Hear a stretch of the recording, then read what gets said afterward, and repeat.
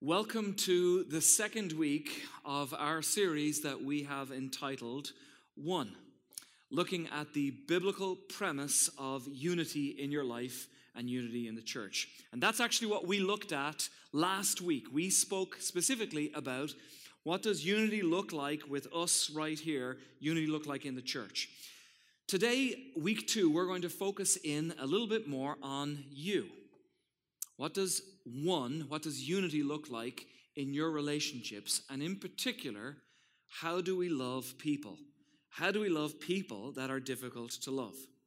So I want to ask you to do something right now, if you would. I want you to think of a person that you have had either in your past or in your life today, a friendship or relationship of any kind, that you can easily look at and say, I know that there are times I've had with that person where that relationship has been strained, where something bad happened, there was an argument, there was some kind of difficulty or harsh words. I want you to think about that person right now. And I want you to think about the difficulties that you've experienced with them. Maybe it's even more than one person. Maybe it was absolutely horrible and it was a dragged out, knocked down fight, major argument, and you won't even look at each other anymore. Or maybe it's something small. And you're saying, man, we just get under each other's skin a little bit. We're not doing very well. But that is the context of what we're going to be talking about today. So I want you to remember that. I want you to put it in your back pocket right now. Now, if I were to ask most people, what is the most valuable thing in life? I think most people would answer relationships. I don't know that they would point to the money or the job or the corporate ladder or the big house. When it really comes down to it, I think most people would answer it's relationships. Memories of wonderful moments that you have with your mom or your dad. Closeness that you've experienced with your brother or your sister growing up. The mystery of falling in love with somebody. Or if you've ever had the privilege of holding a brand new little baby. That's incredible. But on the other hand, if I were to ask the question, what is one of the greatest sources of pain in your life? What do you think the number one answer would be? Well, I think it would probably be the same answer. I think it would be relationships. So when it's not warm and it's not close and it's not propelling your life forward, when relationships actually go south, when relationship with a parent isn't marked with love, it's marked with coldness, it's marked with angry words, or even worse, if there was any form of abuse there. A sting of divorce or betrayal, or I can't imagine the horror of having a child that you love, but right now it feels like it's a knife in your heart because the truth is that child doesn't want your love and is rejecting your love. That child is stiff-arming you to say, get away from me. Or maybe it is the reality of loneliness that you experience in your life. There's nothing in the world that matters like relationships, for better or for worse. So today, I want to talk to you about love. How do you love people? How do you love people that are difficult to love? When Jesus came for his ministry on earth, he brought with him a profound understanding of love. I think it changed the world. I think it was absolutely unique, and I think it began a global movement. One of his disciples talks about it. These are his words. He says, "Beloved, let us love one another, for love is from God, and whoever loves has been born of God and knows God. Anyone who does not love does not know God, because God is love. In this, the love of God was made manifest amongst us, that God sent his only Son into the world so that we might live through him. In this is love, not that we have loved God, but that he has loved us and sent his Son to be the propitiation, very fancy word, for how God was appeased, the atonement that was given to God in Christ Jesus. He has been that for us for our sins. Beloved, if God loved us, we also ought to love one another." I think oftentimes we will love a thing, we will love an object, or we will love another person, and the reason why we will love that or those people is because in and of themselves, they're just very lovable already. We talked last week, ever so briefly, about that delightful little grandmother that we probably all know, That little granny who's got her hair in a bun and her knitting needles, and every time she bumps into you, she always has a kind word to say to you and a freshly baked, homemade chocolate chip cookie, and she says that you're special and you're wonderful, and she loves you, and she's praying for you, and she believes in you. And you look at somebody like that, and it's like you're easy to love. There's something in you that is so attractive. Sometimes we look at another person and they just seem so charismatic, or they're beautiful, or they're talented, or they're skillful.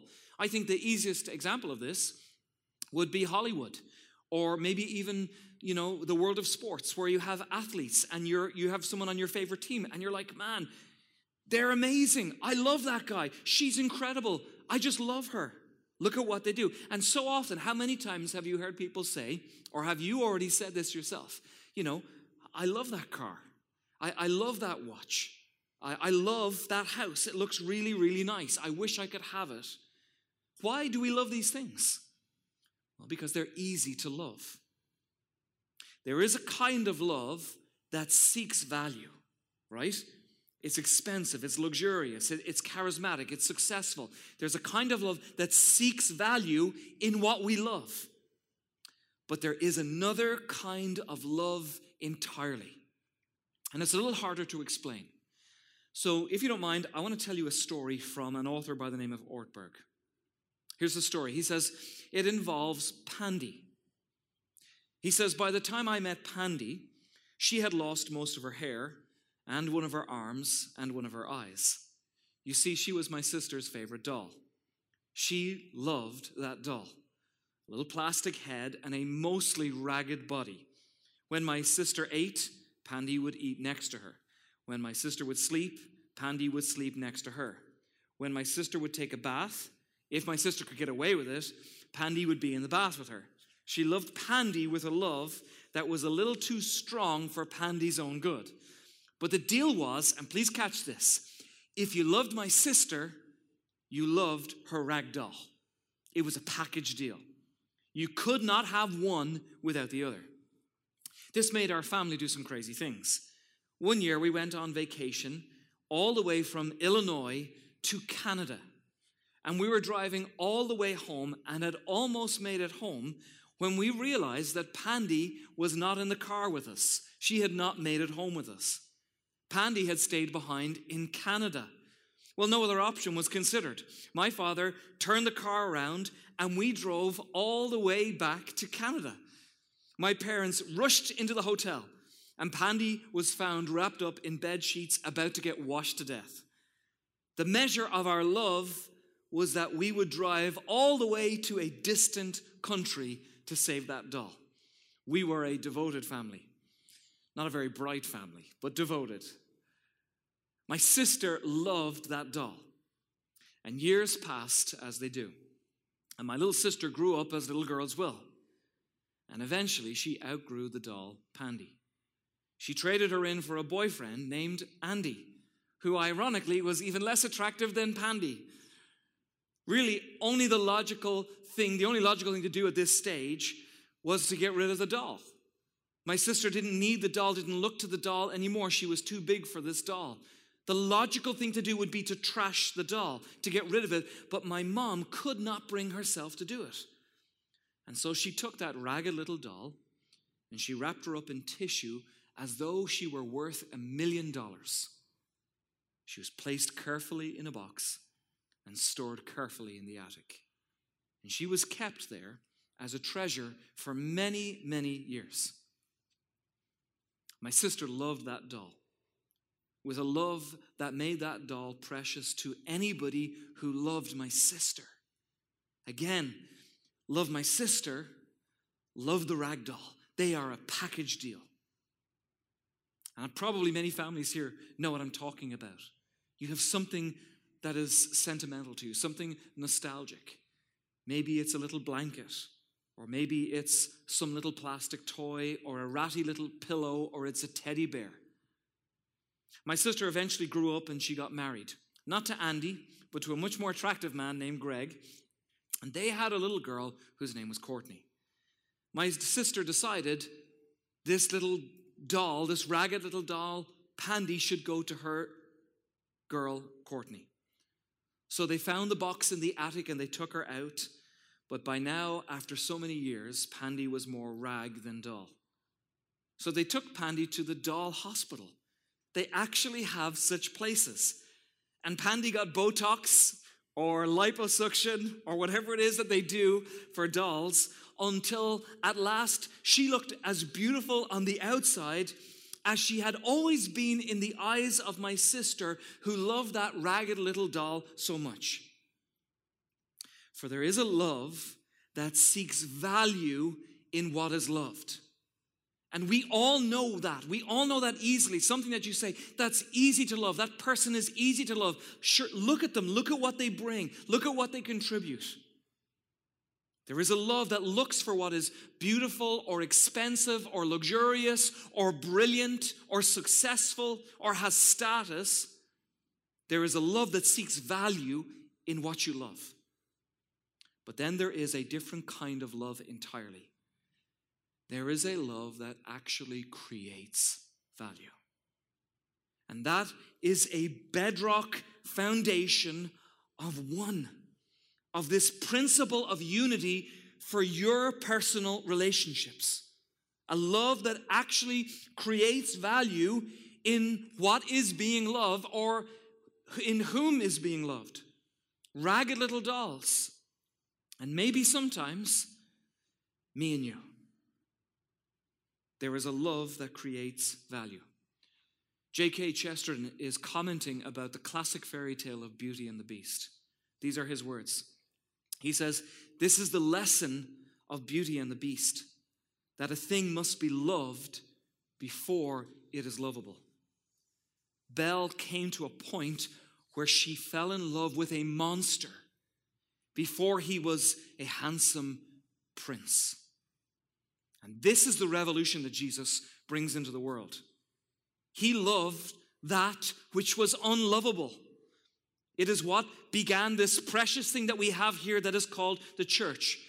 Our ultimate calling for anyone here today who calls themselves a follower of Jesus Christ is to love God passionately, to love Him with all of your intellect and your will and your strength and your body. But perhaps the very best expression that you can give in terms of how you love God is how you proactively, deliberately, concretely love not just people, unlovable people, people who are difficult to love, even in this room, especially in this room, and critically, even for people who are not in this room yet. John, who we read earlier, he writes further words. He actually begins to talk about himself ever so briefly. And John has a nickname. We don't really know where he got the nickname from, if the other disciples gave it to him, but I have a feeling that John gave himself this nickname. Here's what it says.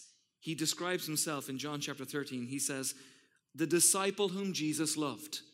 It's a little code name. It's a little nickname. John is talking about himself. I am the disciple whom Jesus loved. Now, didn't Jesus love all the disciples? Yes, Jesus loved all of the disciples, including Judas. In fact, he was the master at loving people. But it took a very particular form in John. Theologian N.T. Wright talks about this to say, most likely, and I haven't met a theologian who would disagree with this, most likely John was probably the youngest of all of the disciples. So John actually lived a longer life than the rest of all the disciples. In fact, the majority of the disciples lost their lives in the prime of their lives because they were martyred. But John was not martyred. He actually lived to be a ripe old age, and instead of losing his life, he was imprisoned to a hostile Roman guard on an island by the name of Patmos. But in that culture and in that day, to be young actually wasn't a good thing. It's the reason why people complained when children came to Jesus. To be young actually meant that you lacked status. To be old meant that you had and carried with you a sense of importance and status. So part of what John would have understood is that he was the youngest of all the disciples, that he was the least strategic disciple, the least mature disciple, the least of this group. I get it. I'm young. I'm ragged. I'm pandy. But here's my identity. And he says it over and over again in Scripture. I'm the one that Jesus loved. I don't know why. I can't explain it. I certainly didn't earn it. But that's who I am. And then he writes about this other kind of love. He says, beloved, let us love one another. Now, I know that little word, beloved. I know it sounds old-fashioned. People probably don't use that in common conversation anymore. Beloved. I know it sounds like the kind of word that you'd pull out for a wedding ceremony, and it sounds a little cliche. But you have to understand that word changed the world. The idea that John is writing to the world and that he's calling you beloved, not because of your success or your brilliance or your beauty or your money. He is simply saying, in Christ, I'm calling you beloved and I'm commanding you to love other people. It is the answer to the question that this world has struggled with for a long time. Let me give you this question. What is a human being worth? Ever thought about it? What is a human being worth? And people have given all kinds of answers to that question for many, many years, but it is a very real question. You can ask the question very easily, what is my car worth? And you can look at, well, what year is the car? What's the mileage? What's the condition? And then you can get a thing that's called Blue Book, and you look it up, and you will find a pretty good, accurate assessment of the value of your car. If you want to know what your house is worth, you can do the same thing. There's a website called Zillow.com, and you can just punch in your address, and up will come a picture of your house and an estimate as to the value of what your house is worth. But actually, that's not entirely true. There is another house in this country that is called Mount Vernon. And nobody here in this church could possibly afford to buy this house. Certainly not based upon its condition or its size or the typical things that you would look at a house and say, oh, well, there's this square footage, it has a new roof, or it has these amenities, or it has a swimming pool or a nice deck, or I like the landscaping. That's not how you value it. It's actually the value of this house is based on who it belongs to, who used to live in that house. And actually, it was a fellow by the name of George Washington. It's priceless because it's his. Because when you honor that home, you honor the one who made his home there. It has an entirely different and special kind of worth that is not based on the typical things that you would value any house by. There's a Christian philosopher, a fellow by the name of Nick Walter Storff, and this is the phrase that he has coined to describe this. He calls it bestowed worth. I like that. This is worth and value that is not earned because of something that you did. It is worth or value that is simply given and attributed as a gift. Now back to the question. What is a human being worth? Now you could say, and many people have said this over the centuries of different peoples and different cultures, well, it depends on the person. It depends on their age or the color of their skin or their strength or what it is they can contribute. Walter Storff says something very different. He says, it's actually quite fascinating. It turns out to be essentially impossible to find any kind of secular foundation in terms of a logic or a rationale. Any kind of foundation outside of God on which you can base the dignity and the value of a human being. If you try to do that in a secular manner without God, here's the number one answer that always comes up. Well, we believe human beings have value and dignity because of their capacity for reason and rationale. That's the number one argument that usually pops right up. But here's the problem with that argument. What if a person has a diminished capacity for rationale? What if they get into a car accident? What if they're in a coma? What if they're born with health issues in their life? Does that therefore mean that they have diminished value and diminished worth? I certainly don't want to say that. I don't think anyone here wants to say that. Now, everybody, including people who have no belief or regard in God, They want to say and believe that every human being has a sense of deep value and worth. It just turns out that it's very difficult to find a basis on which to find that, except to simply say that there is a God and he is supremely good, and he stated that he loves human beings. That God says this, catch this: love me, love my ragdolls. It's a package deal. You cannot have one without the other. You have bestowed worth, and it is not based on your skills or your beauty or your look or your age or your strength or your bankroll. How many of you got the message in your life? And I bet you were young when you got this message. And here's what it sounded like. Oh, look at her. She's beautiful. Look at how strong he is. Look at her hair. Look at her face. Look at how smart they are. Look at his body. And eventually everyone, we get it. So for me to be loved, for me to have value and worth, I need to be beautiful. I need to be smart. I need to be strong. And then what happens is very quickly we realize, I don't know that I'll ever be strong enough or young enough or beautiful enough. Here's the deal. That doesn't matter. When it comes to the worth of a human being, your worth does not depend on how pretty you are or how smart you are or how well connected you are or what car that you drive or what house that you live in or what your bankroll looks like. I'm going to ask you this morning to sit up straight. Your worth rests on this. Listen carefully. You are a child of the King. You are the beloved of God. You are the object of his intense affection. You are a citizen of heaven. You have been named an heir of Jesus Christ. Dallas Willard puts it like this: you are an unceasing spiritual being with an eternal destiny in God's great universe. And as if that weren't good enough, it actually gets better. And when Jesus came, this is what he says: if you want, you can ask me. And if you ask me, I will come, and the Father will come, and we will make our home in you, in your life, in your body. We will become residents inside of you. So here's the key piece of unity for your life, for your relationships, the key piece of unity for this church.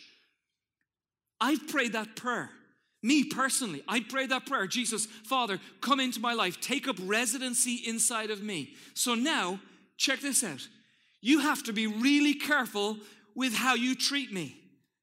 I understand that I'm ragged, and I understand that I still have plenty of really ugly corners, but here's what you really need to know. I'm worth more than Mount Vernon, because somebody greater than George Washington has come into me and calls me home. And you can have that too if you want. Here's how unity works. This is how the church functions. This is how anyone who claims to follow Jesus Christ functions. Even the most unlovable person in this room, the person who thinks that they are the worst, the most shame-ridden, the person who's done the worst thing, you're convinced of it in your mind, even that person, we treat that person with undeserved value and respect and honor. It's a package deal. Love him, love his ragdolls.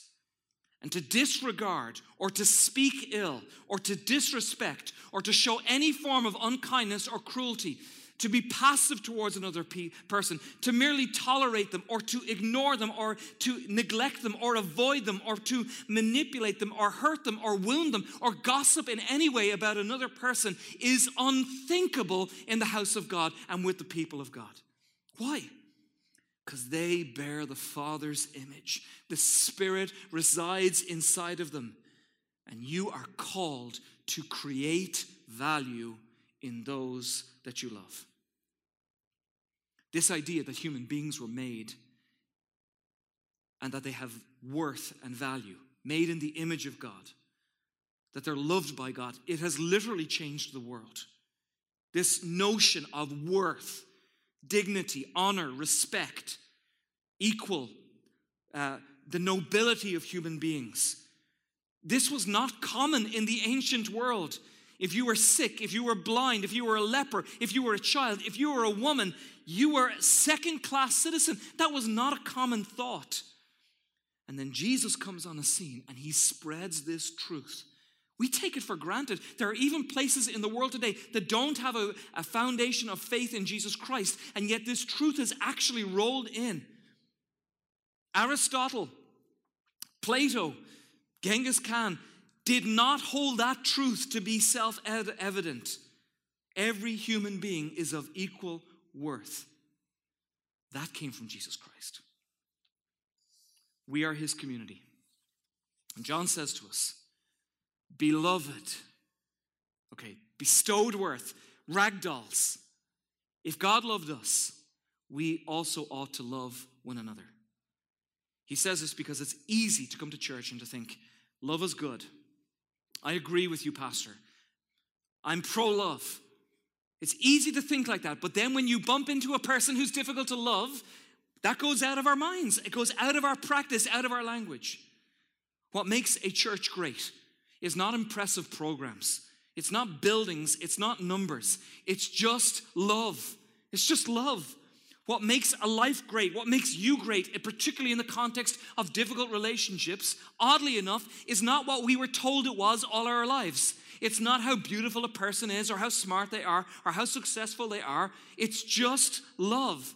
It's not a sentiment. It's not about pleasing people. Here's what it is. It is to will their good as God intends their good. That's what love is. And John says this, dear children, dear ragdolls, let us not love with words or speech, but with actions and truth. Do you remember at the beginning of our time what I asked you to put into your back pocket? That relationship that you know of where it's not pleasant and it's gone south. I want you to remember that person right now, that strained relationship, that difficult person in your life. You see, there is a love that only looks for those who are smart or rich or beautiful or strong or successful. The person who has it all together. And we've got to move past that. There is another love entirely that creates value, even in difficult people, even in unlovable people. And that is what we do. We are, all of us, every one of us, really ragged characters, ragdolls, but we're God's ragdolls. Therefore, you don't trash anybody. Your treatment of another person is akin to the treatment that you give to the one who lives inside of them. Let's pray. Father, thank you for your word. Thank you for the call to be one as a church and today in our own relationships. Thank you for the call to love. Thank you for the gift of unity in the church and with those people in our lives that are easy to love and those who are difficult to love. Today, we will take our cue from you. For you are the one who has loved us when we were unlovable, knowing the worst thing about us, knowing our betrayal, our rebellion, knowing how ragged we are. You are the one who has bestowed worth upon us. And God, we're not going to fight with that. We're not going to argue with you about that. We are simply today going to accept that as truth with great gratitude that we are image bearers, that we look just like our dad.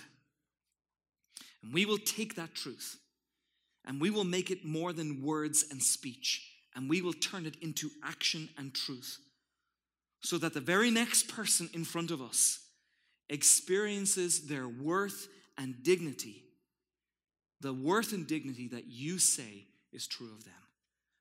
God, we pray this in the name of Jesus. And all God's people said, amen. Love you, church. God bless. Have a good week.